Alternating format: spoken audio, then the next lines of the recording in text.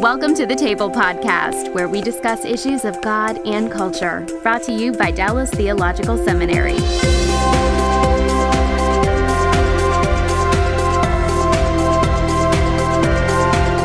Welcome to the table. We discuss issues of God and culture, and our topic today is human dignity, and our guest is Daniel Darling, who is, and I'm reading this right off the cover of the book, Vice President for Communications for the Ethics and Religious Liberty Commission. I always have to stop and pause when I think about the commission because of the nature of the name. But and Dan, thank you for being a part of the table today. Well, thanks for having me. It's an honor to be here. Someone who's admired your work for a long time and a fan of what you're doing here with the table. Well, thanks. Let's talk a little bit about how you got to doing this book, but let's start first with your background and how you ended up being connected to the commission. Tell us a little bit about your personal story. Yeah, it's really interesting. You know, I grew up in church. I pastored a church in the Chicago area for almost 6 years, and I've been a writer and editor for a long time. You know, I've been writing for Christianity Today, the Gospel Coalition, writing op-eds for different places. And I had known Dr. Moore, Russell Moore, he became president in 2013, the president of the commission, and I had interviewed him for CT once he got the position. He had endorsed one of my books, and we had gone back and forth. I was a huge fan of the way he engages politics and the culture, and was really grateful that he got hired for this position. And then they reached out to me in 2013, and I was really just thought it was a great opportunity to come and work for someone and to really have a chance to really help equip Christians and how we think through all these real, difficult issues that are face us. How do we apply the gospel to the culture? I've always had in my mind, a love for politics and history and cultural stuff and public policy, and I've always had a deep love for the church.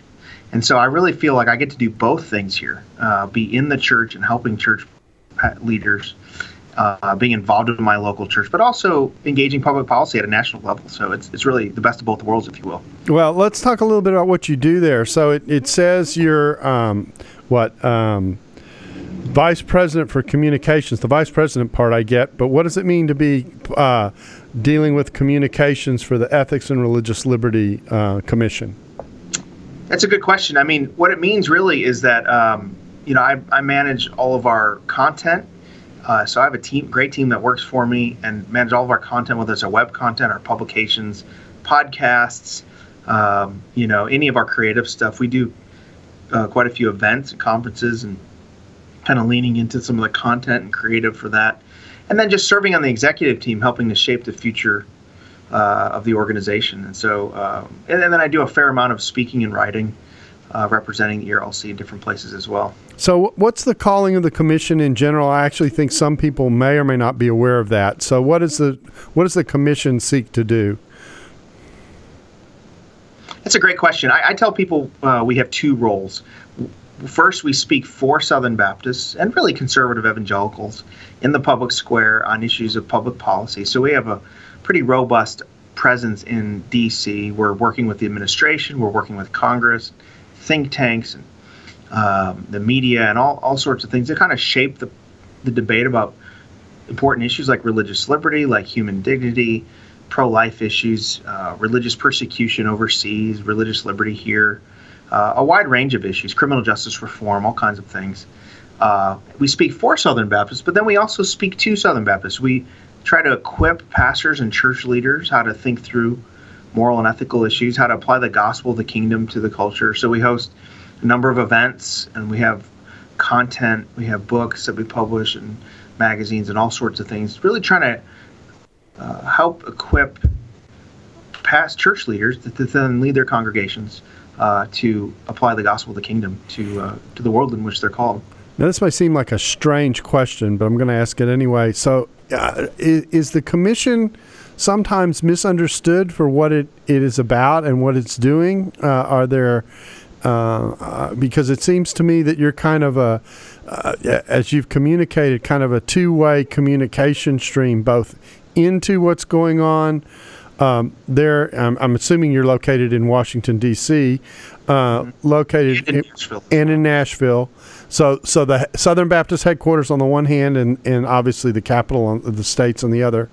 And yet at the same time, you're also trying to help churches kind of understand the environment in which we're functioning in at the same time.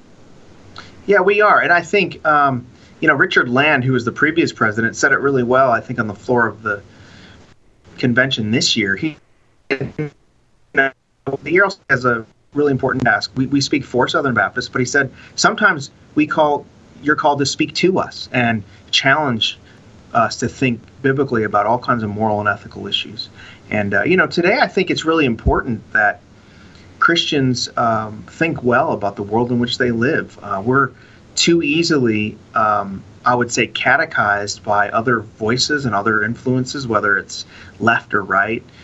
We're too easily shaped by our favorite pundits or talk radio or our crazy uncle on Facebook or something, instead of allowing the gospel to shape the way we see things.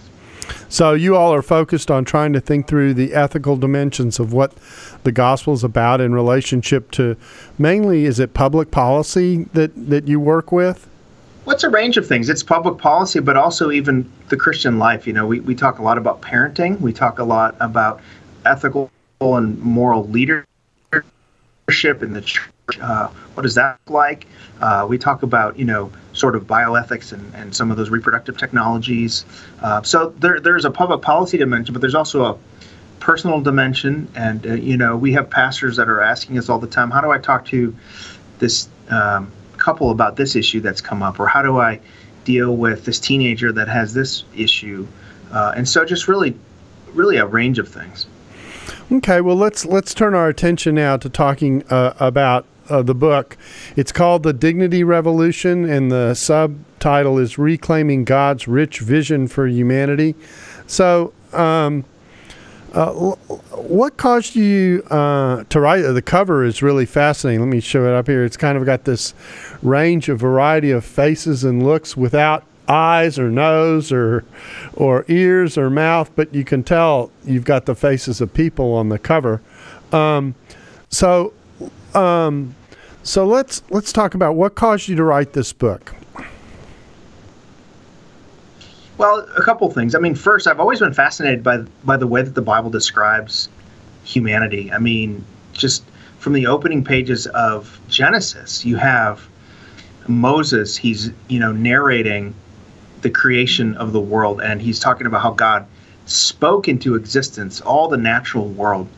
But then when he describes the way that God forms humans, it's like he pauses and he stops and reaches for very rich language. He says that God essentially reaches with his hands and sculpts humans from the dust of the ground and breathes into them the breath of life. And then, of course, humans bear the image of God. So there's some way in which that humans reflect God in the world. And then you see King David saying, every human being is knit with care and intentionality in the mother's womb. And it's just such a rich description. I think human dignity is one of Christianity's best gifts to the world. So I've always been fascinated by that. And then secondly, as I've engaged politics and policy and all these issues, I got into politics in many ways because of the pro-life movement, which really has, I think, given us a moral vocabulary to say that the most vulnerable among us, there's a person there, there's it's not a clump of tissues, it's not cells, it's a human being. And I've been thinking in the last few years, what if we applied that ethic to other areas of life, to other issues like immigration, like, the way even that we engage issues online and the way we talk about people. And so I really wanted to kind of think through, what does it look like to have a fully formed ethic of human dignity?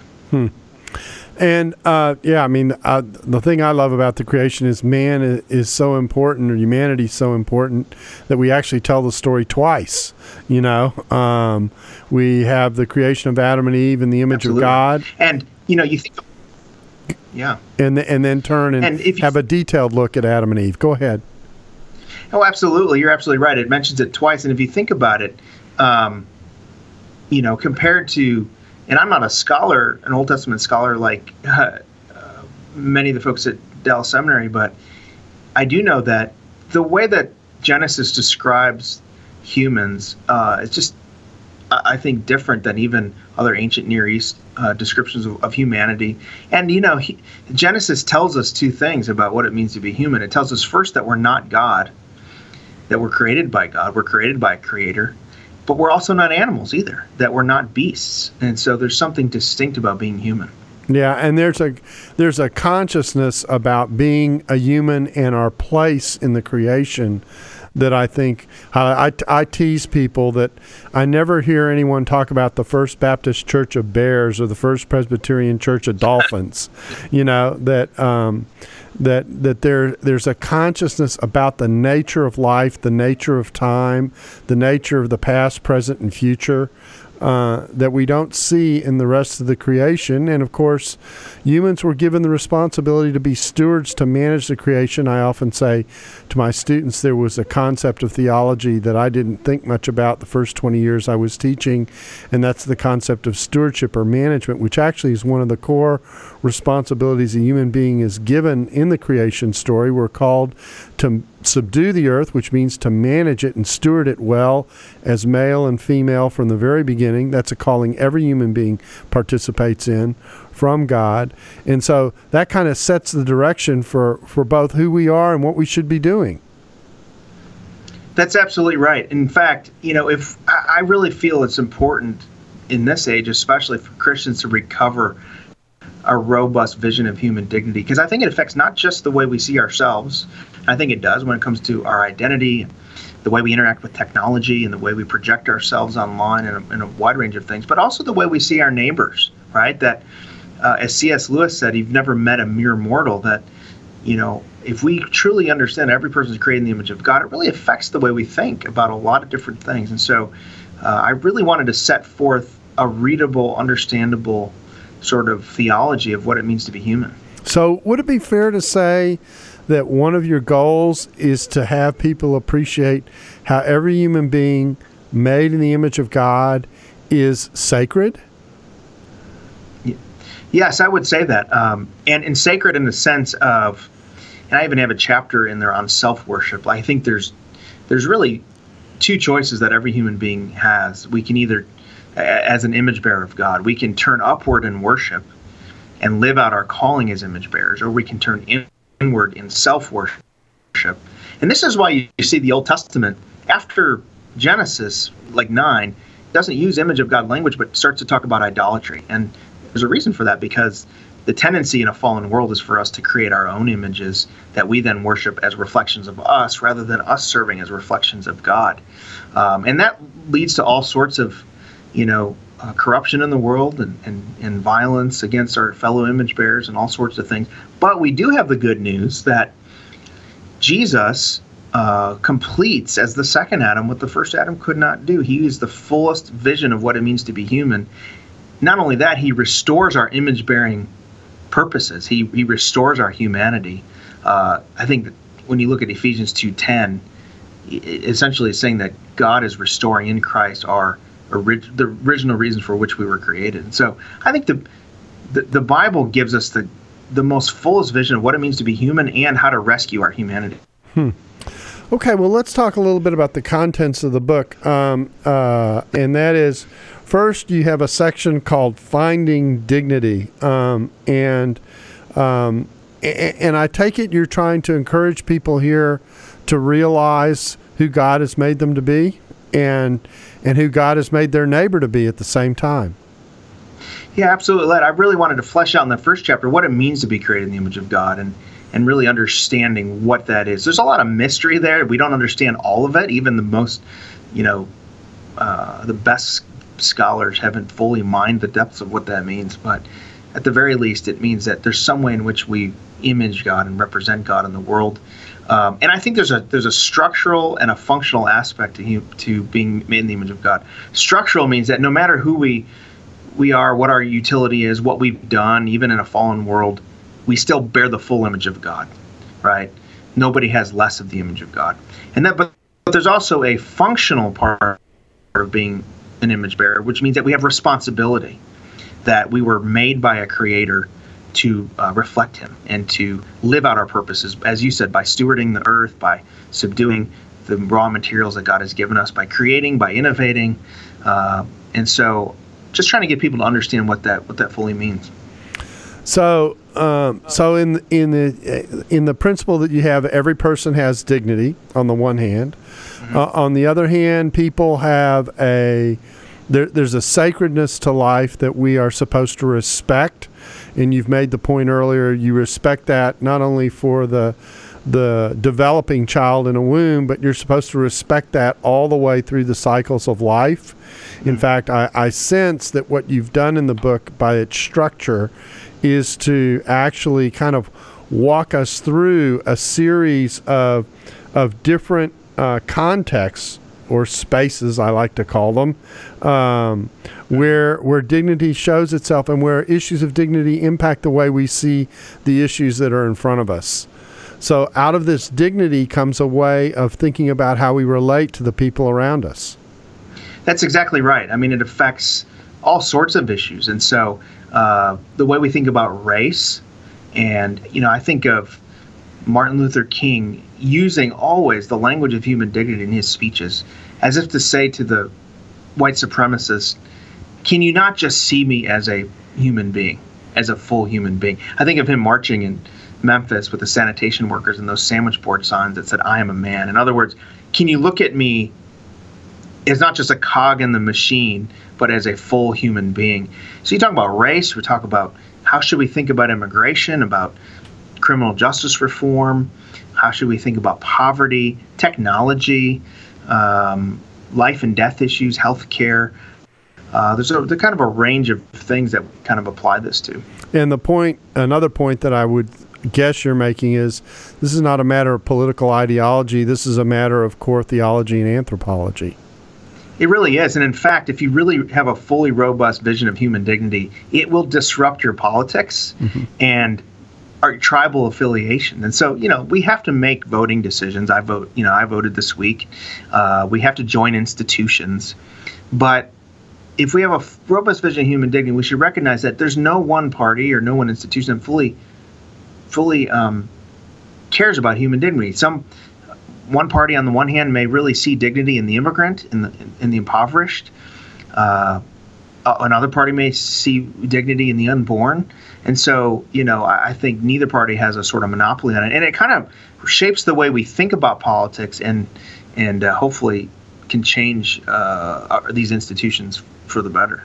Now, sometimes we'll talk about the difference between what I call civic religion, which is dressing up a particular national orientation around descriptions that tie those institutions to God in one way or another, where the real support the primary support comes from what the nation is, from Christian discipleship, which is a generic view of God's kingdom that's multinational, multiracial, etc., and has a sense of the priority being what God asks of us transnationally, if I can say it that way, and across various ethnic divides.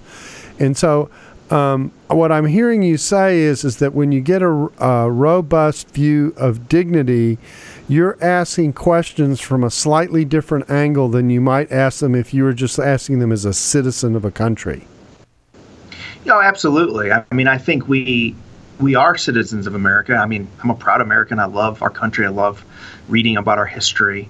But ultimately, we're citizens of the kingdom of God. I think of what Peter says in 1 Peter, that we're sojourners and strangers. In fact, this week I just preached on Jacob, in Genesis 47, saying, I'm a sojourner and stranger. We're a people on the move. And as strangers and foreigners, even though we have to join parties and institutions and that are imperfect, we should never be fully at home in any earthly institution. There should always be a little dissonance between our temporary home here and the home we're looking forward to. We should always be, and I think if we're fully at home in a party or a movement, it could be that our allegiance is more to that movement than to the kingdom of God. So being a Christian should always make us a little uncomfortable, pushing against, the sort of status quo of whatever tribe we're from. Does that make sense? Yeah, it does. And so as a result, we ask questions from angles in which we see what I would call the legitimate tensions in a fallen world. Mm-hmm. That oftentimes we live in imperfect spaces, if I can say it that way, and where there's a push and a pull between a variety of forces, and some of that push is well motivated, but out of balance, that push can also create an imbalance that needs a correction from another thing. And let's dive into the immigration discussion, because I think that's one where you see this pretty visibly. On the one hand, it's perfectly appropriate for a nation to ask, what kind of people do we want to be? Mm-hmm. We want our laws to be followed. We want to be a place that has order. If you have lawlessness, that doesn't work as a society. You have a right to define what kind of people you're going to be, that kind of thing. Those are just basic nationhood kinds of questions. That's one side of the equation.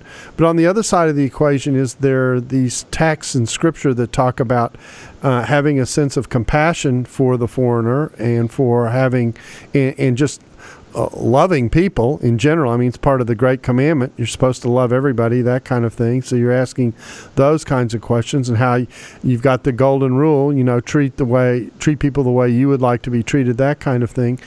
And sometimes those two things, both of which at one level are very well motivated, each for their own reasons, rub against each other. And you have to ask the question, how do I balance these two things? How do I put both of these things in place? And sometimes, at least what I sense we sometimes get into in some of our discussions, is we get people who will pick one side of that conversation or the other side of that conversation and not think about the other element, if you will. And so we never discuss the relationship between those two pieces that needs a balance between them, and we just pick one side or the other, what I call cherry picking. And in the process, an imbalance, we risk an imbalance. This episode is brought to you by the Truce Podcast. I'm sure you've been there. You're at an event, a dinner, a small group, and someone says something like, "If you're a Christian, you have to vote Republican." Huh. That raises an interesting question. How did evangelicals like me get to the place where we just assumed we'd all vote one way? This season on the Truce Podcast, we're diving deep into the complexity of the 1970s and 80s to understand how evangelicals tied themselves to the Republican Party.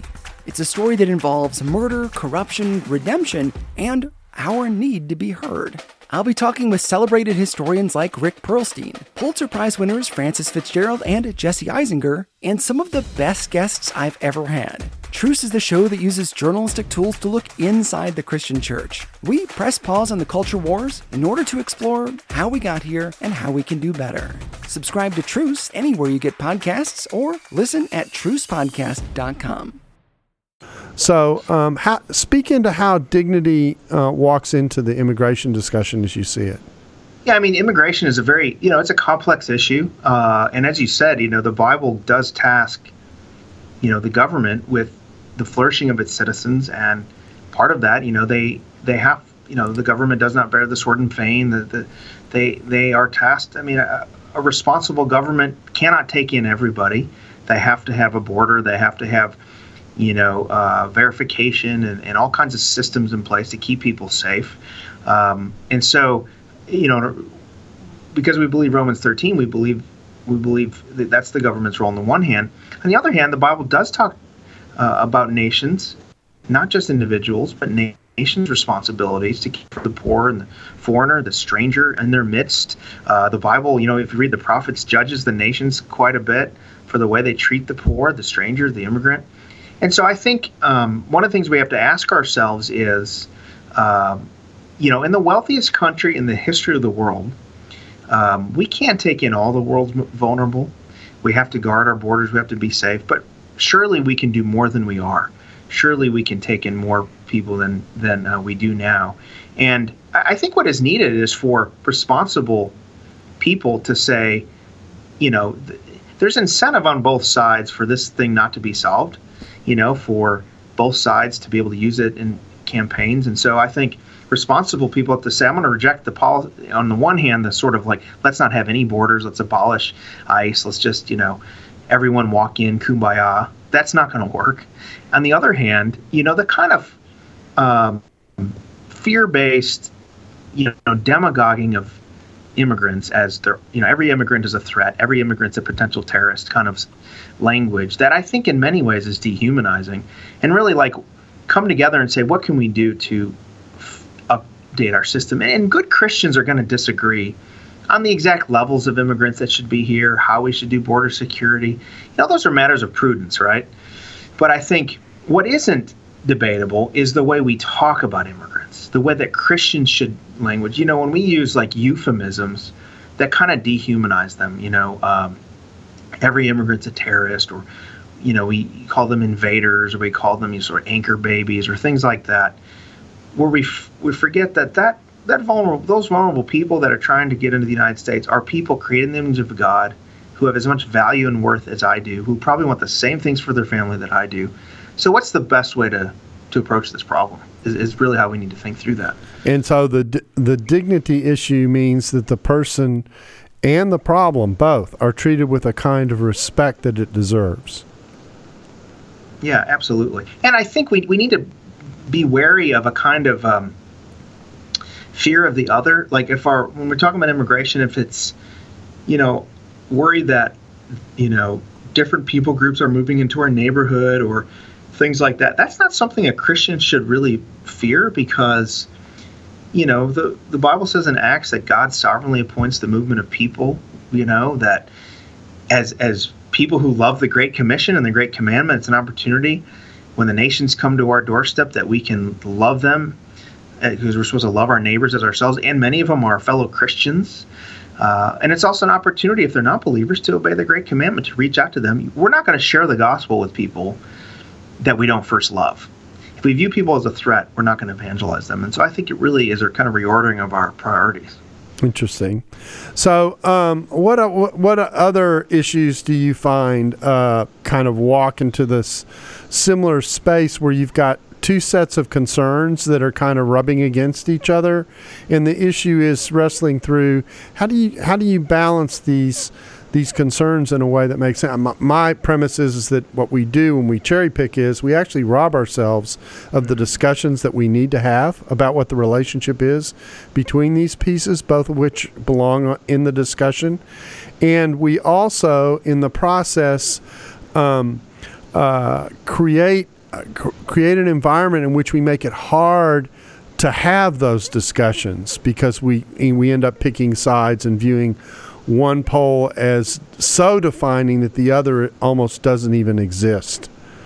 I think there's a lot of issues like that. I mean, some issues are less one side against the other. So when you think about technology and the way that, we're asking ourselves questions about what it means to be human, or think of care of the elderly or things like that. But there are some questions, like you said, that pull at both sides of it. I think of the issue of criminal justice reform. If you have a robust vision of human dignity, you're going to see, that we not only see dignity for the incarcerated, but we also see dignity for the victim. And a good justice system says that, we have a system that respects the rights of victims by punishing crime. We punish crime because we're saying that to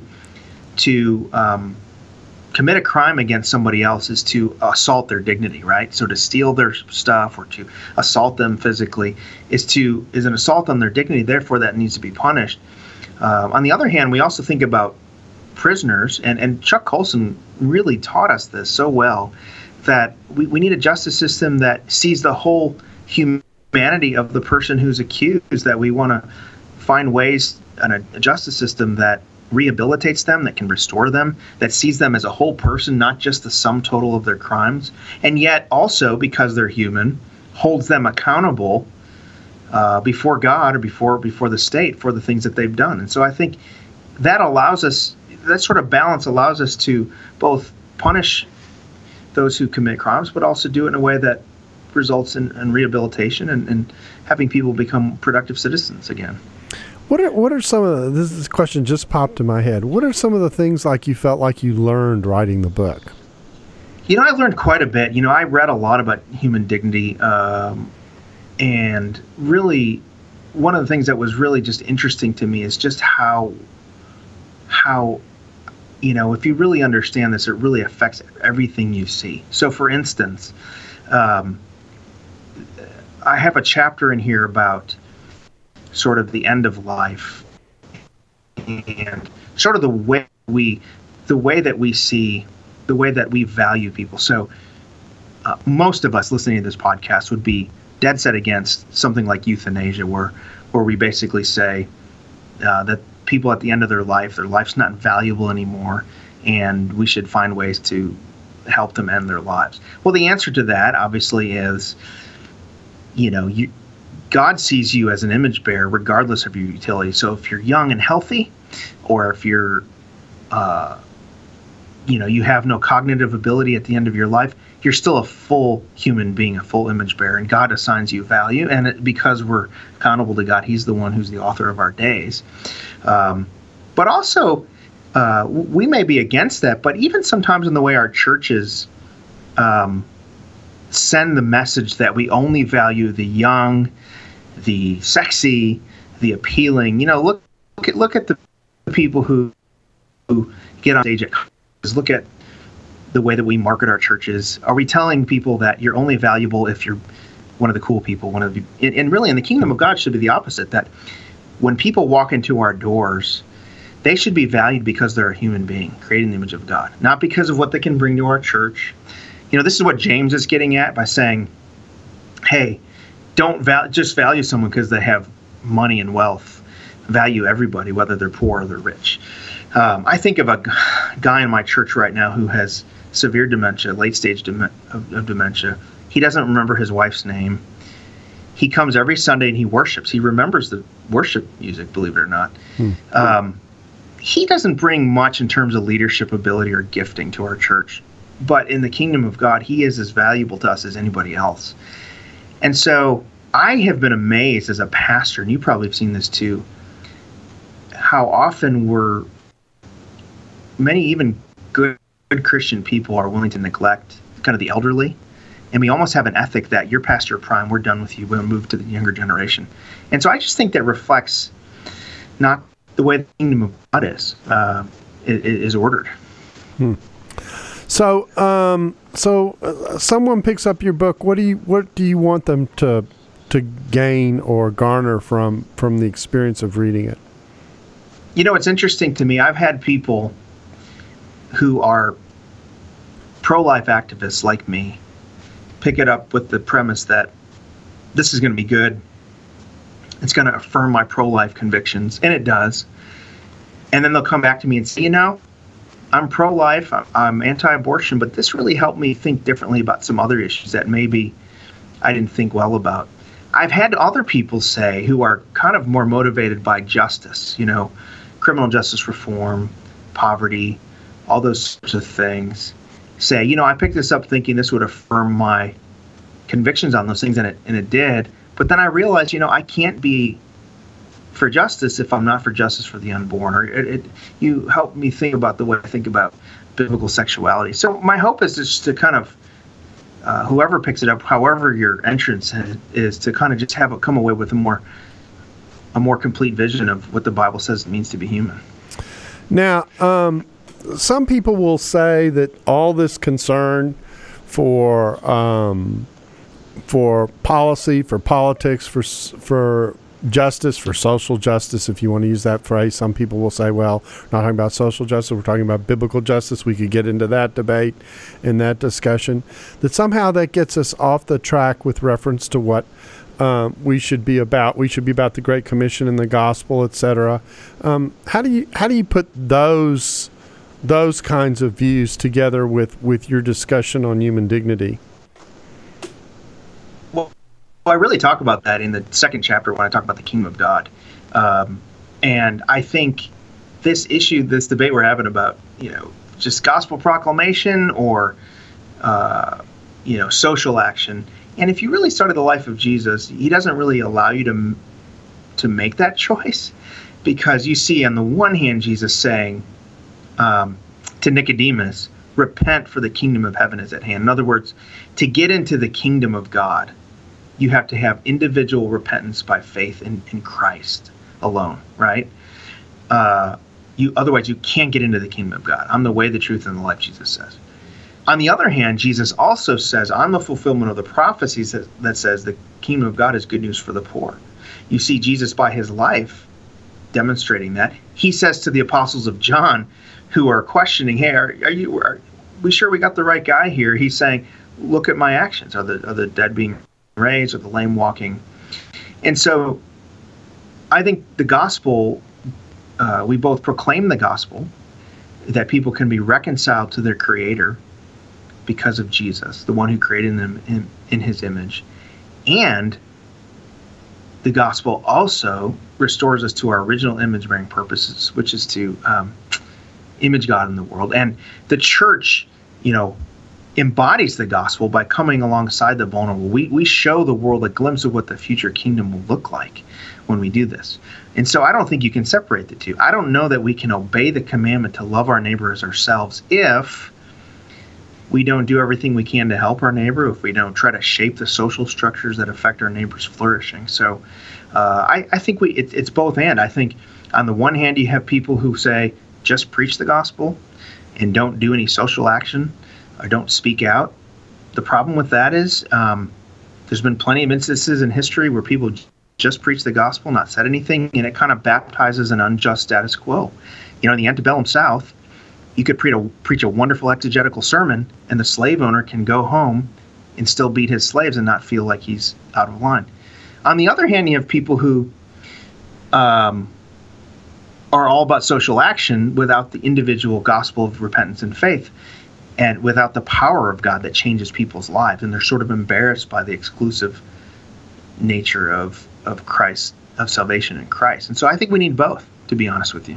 And doesn't one help build the credibility of the other? And what I mean here is that when I show that I care, when my message is, God loves people and has given his son to save them and cares about them, etc., when the church shows that care and shows that care in all areas of life, to apply the point you're making in the book, a human being, no matter who they are, has dignity, deserves to be seen with dignity, deserves to be treated with dignity, deserves to be thought of through lenses of dignity, etc.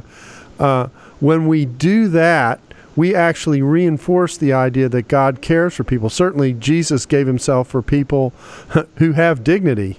And so the ultimate act of dignity was Jesus giving himself to redeem and to reclaim people who are lost on the one hand.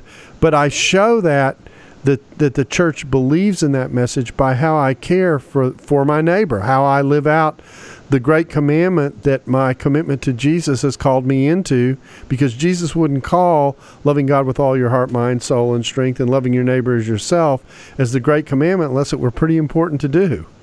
That's exactly right. People, listen, the gospel is always going to be controversial, so there's no way to make it not controversial. But when the church is at her best, when she is standing alongside the most vulnerable, saying, hey, there's a person here. These people have value. And you look just throughout church history, despite of all of our mistakes, and sometimes we've been complicit in injustice or passive, but the church throughout her history has often been the one to say to the people whom society is willing to discard, hey, these are people here. When we do that, we show the world what the kingdom of God looks like and what our king is like. If we image the king, we're showing the people what our king is like. The Bible describes Jesus as a king who's kind, who's loving, who loves people. That the kingdom of God is one of dignity and worth, and it's sort of the upside down nature where the first will be last and last will be first. So when in so much as the church does this, we show the world a glimpse of what the kingdom will look like, and we're an invitation for people to learn more about the King. And I just think we also think about, we're not just souls that happen to be in bodies because it's, we need a vessel. God cares about body and soul, right? Jesus coming to earth in the flesh tells us that human bodies are good, that God cares about human bodies. He cares about human things. And so I think sometimes the church has a tendency to be a little bit almost neo-Gnostic, to say, like, all that matters is what's inside. But that's not what the life of Jesus demonstrates. And Jesus died on the cross not only to save our souls, but to save our bodies. When he rose again the third day, he gives us the promise that one day we too will rise again, body and soul, like in the end of the age. And so Jesus is not neo-Gnostic as much as we are sometimes. So you've written the book now, and you've gotten a little bit of reaction. What do you?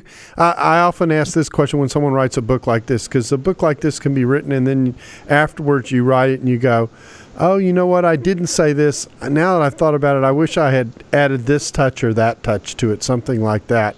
I know I have one book in particular I think of this way that walks right into this same space. And when I was done, and afterwards, about a year down the road, I was sitting there saying, "Oh man, if I were rewriting this book, here would be something I would say that I didn't manage to say when I wrote it." Do you have anything like that you see or sense about what it is that you've done here? Yeah, I do. I mean, I think, I couldn't cover every topic as it relates to human dignity. I kind of wanted to set the tone and get people thinking and have an ethic. The topics 20 years from now may be different than the ones we talk about today. So there was a lot of sort of issues that I couldn't touch on. I wanted to go a little more in depth on things like, healthcare or sexual assault or some of the things that have kind of risen up since I've written the book. But I do think I gave people an ethic and a grid through which to think about issues that aren't even mentioned in the book. And so hopefully that will kind of be a guide. But you know how it is when you write a book and you're like, man, I should have said this or I should have said that, And then our books would be like 400 pages, right? Or we issue them in annual editions or something like that. Yeah, exactly. Yeah. So what is it that you're working on these days in the relationship to the commission? Anything in particular that y'all are focused on? Well, we are pretty excited about a few things. I mean, we're getting ready for January for our Evangelicals for Life event. And this is kind of where we flesh out some of the things I wrote in the book. We've been doing this for a few years. We gather because it's the March for Life, which kind of is the march to say, hey, the unborn lives matter. But we're also trying to teach pro-life people how to have a holistic, whole life, pro-life ethic. So we care about the unborn, but we also care about the immigrant, the elderly, and everybody in between. And so we're pretty excited about that. It's going to be right before the March for Life, January, I believe 17th. And so we have a pretty good lineup that's coming. It's at McLean Bible Church there in D.C. So it should be a good turnout. We've been doing this for a few years. We're pretty excited about it. So is that an annual conference that you all have or is this a special themed conference? No, it's an annual conference. We do this every year. We've been doing it. This is, I think, our fifth one. We've been doing it every year right around the March for Life. And one of the other motivations is that, and you've probably been to the March, it's really a great thing. And when you get there, it's mostly Catholic people, which I'm so grateful for the Catholics. Long before evangelicals did on this issue, and have given us some great social teaching. But we'd like to see more evangelicals there to say we too care about the dignity of human life, and we care about the unborn. And so we're trying to rally young evangelicals in particular, and trying to get two groups that seemingly don't always talk to each other: folks who are pro-life and work in that space, and folks who are pro-justice and work in that space, and say we really need to be both. We can do both of these things at the same time.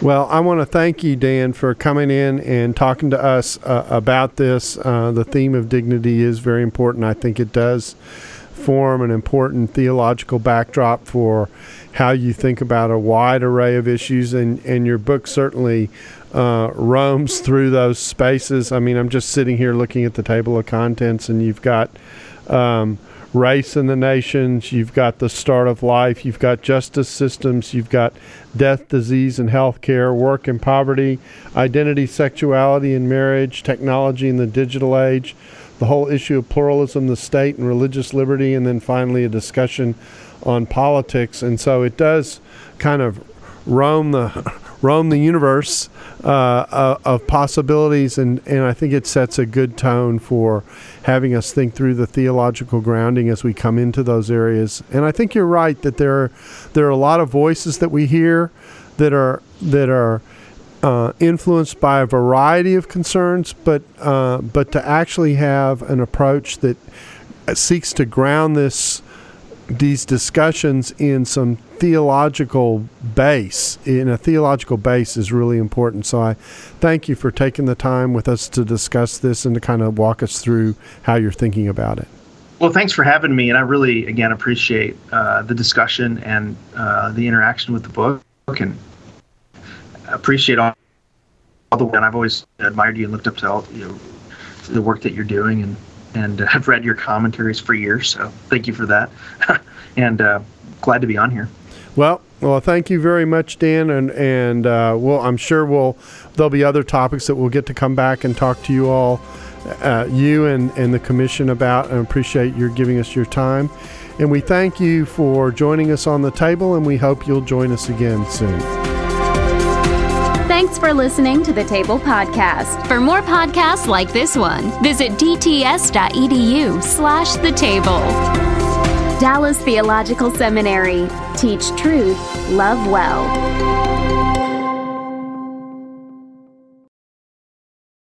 This episode is brought to you in part by the Beyond Ordinary Women Ministries podcast. Do you want to grow in your influence? BOW's episodes feature tips for leaders of any kind, from mentoring one woman to leading a ministry. Browse BOW's podcast at beyondordinarywomen.org.